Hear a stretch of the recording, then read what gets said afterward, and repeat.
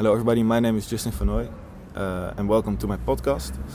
I'm a first year bachelor student on the Wageningen University in International Land and Water Management. And I'm joined with my good friend Jelle Blans.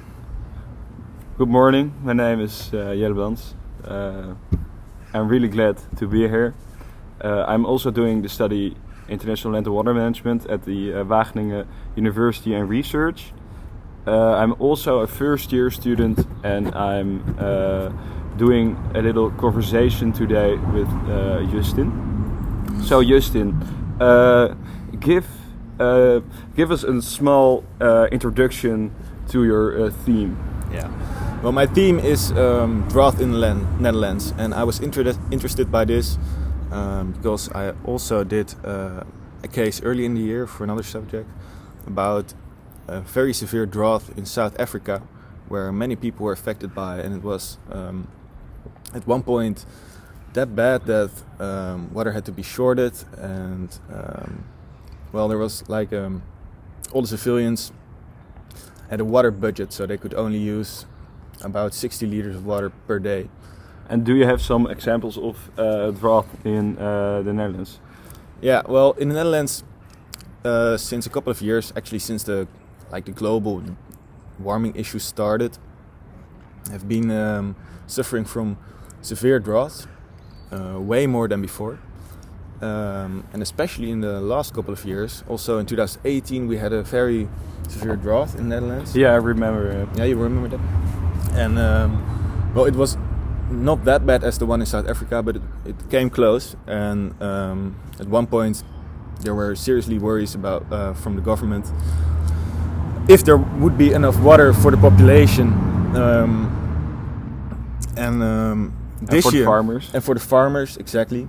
And this year there's also a severe drought in the Netherlands. Mm-hmm. You might have been experiencing it yourself, but actually the water pressure from the tap water has been a little bit lower, right? Has been reduced in our province, Gelderland.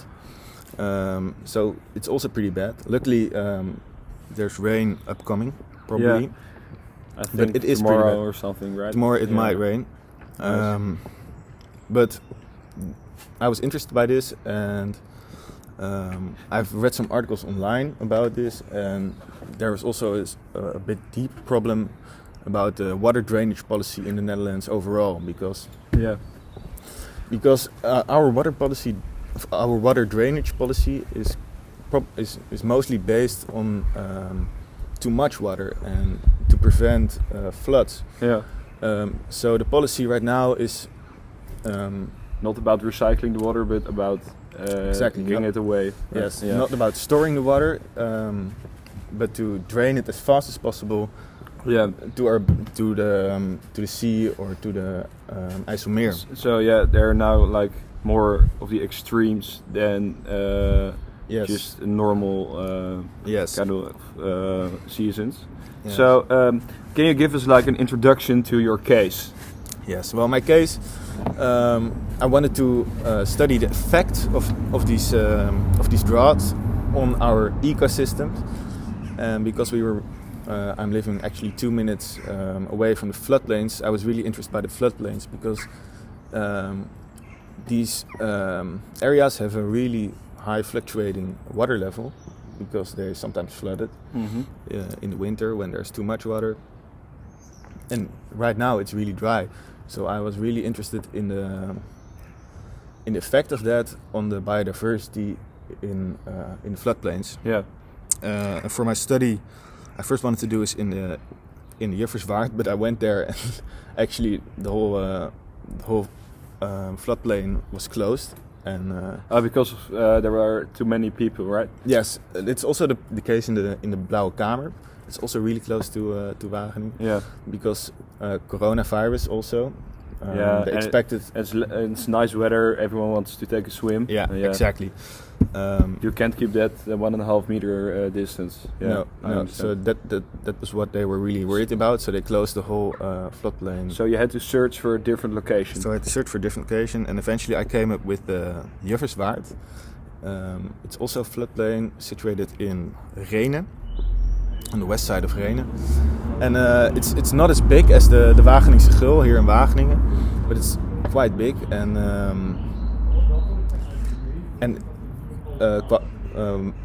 biodiversity is about similar to the Wageningse Gul. And what I did there, what my research was about, so I was comparing the water tables with the biodiversity. So I measured the water tables with a gall and a measuring lint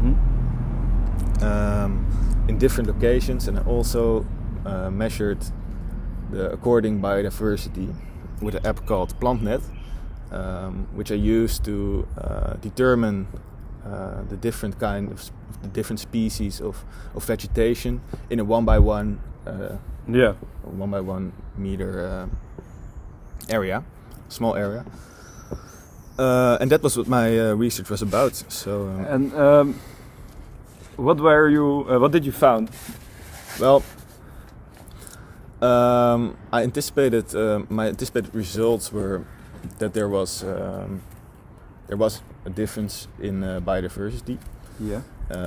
With different groundwater tables. In total, I measured 3 different locations. Yeah. And with 3 different water table levels. So one location was the water level about 40 centimeters. So that's quite low. So that's quite high. Yeah, it's quite high. It's a quite high water table. So that would be a location closer to the river, I think, right? Yeah, exactly. Well, it was to a shallow creek or something. Creek, yeah, shallow creek. So I measured the biodiversity over there, and there were about 15-16 different plant species over there. So I was, wow, that's quite a lot, and also like different kinds of like flowers and some bigger plants. So beautiful. Really high biodiversity. And then I went to another area, and there it was a bit drier, and the water table was about 1 meter and 30 centimeters deep. So it was really I had really a hard time to dig that deep in the ground. Also because the ground was quite dry. And you did use like a tube or something, or a gall. So in Dutch it's called a Groundwater of a grondboor. Yes. So you measure like a little tube of about 5 inches or 5 centimeters in diameter. And at that second location, my groundwater table was 130, 1.3 meters, so 130 centimeters. And my biodiversity was also substantially lower than in the first area. Yeah. Because I only measured about 7 different plant species, and also different kind of plant species. So more in Dutch, I don't know what the English word is called, but in Dutch it's called distels and brandnetels. So there were a lot more of those kind of species, and less flowers and low vegetation. And the type of vegetation that you found in the drier part, were that particular dry type of plants, like plants that are used to survive under very dry conditions? Yeah, I think so. Yeah. And I measured at the third location, and that groundwater table was about 1.1 meters, so 110 centimeters deep. And although that's on the drier side, on the lower table side, it's quite low, 110 centimeters. I did measure substantially more biodiversity than at the previous one. But also, I measured less biodiversity than the first one. So it was in the middle. So that was like, that was my first guess. So a small difference in the water table is already causing a difference in biodiversity. Yeah. Okay. At least that was my research. My research conclusion was. And was your conclusion the same as your expectations? Yes. It was the same as my expectations. And I'm really worried by this because if we have more periods of drought like this, like we have right now it could affect the groundwater table and thus the biodiversity in the floodplains. So, that's a really worrying expectation. But of course, my research was small, and but it had some clear differences. So So that was what my research was all about. And Jelle, do you have any more questions? No, not really. I think that your research is very interesting, and it gives us a clear image of how dry our land is getting. Yeah. So, it's a good warning. Yeah. So serious stuff about seriously stuff to think about, and I hope I gave you a bit more knowledge. This will be the end of my podcast, and thank you for listening. And goodbye.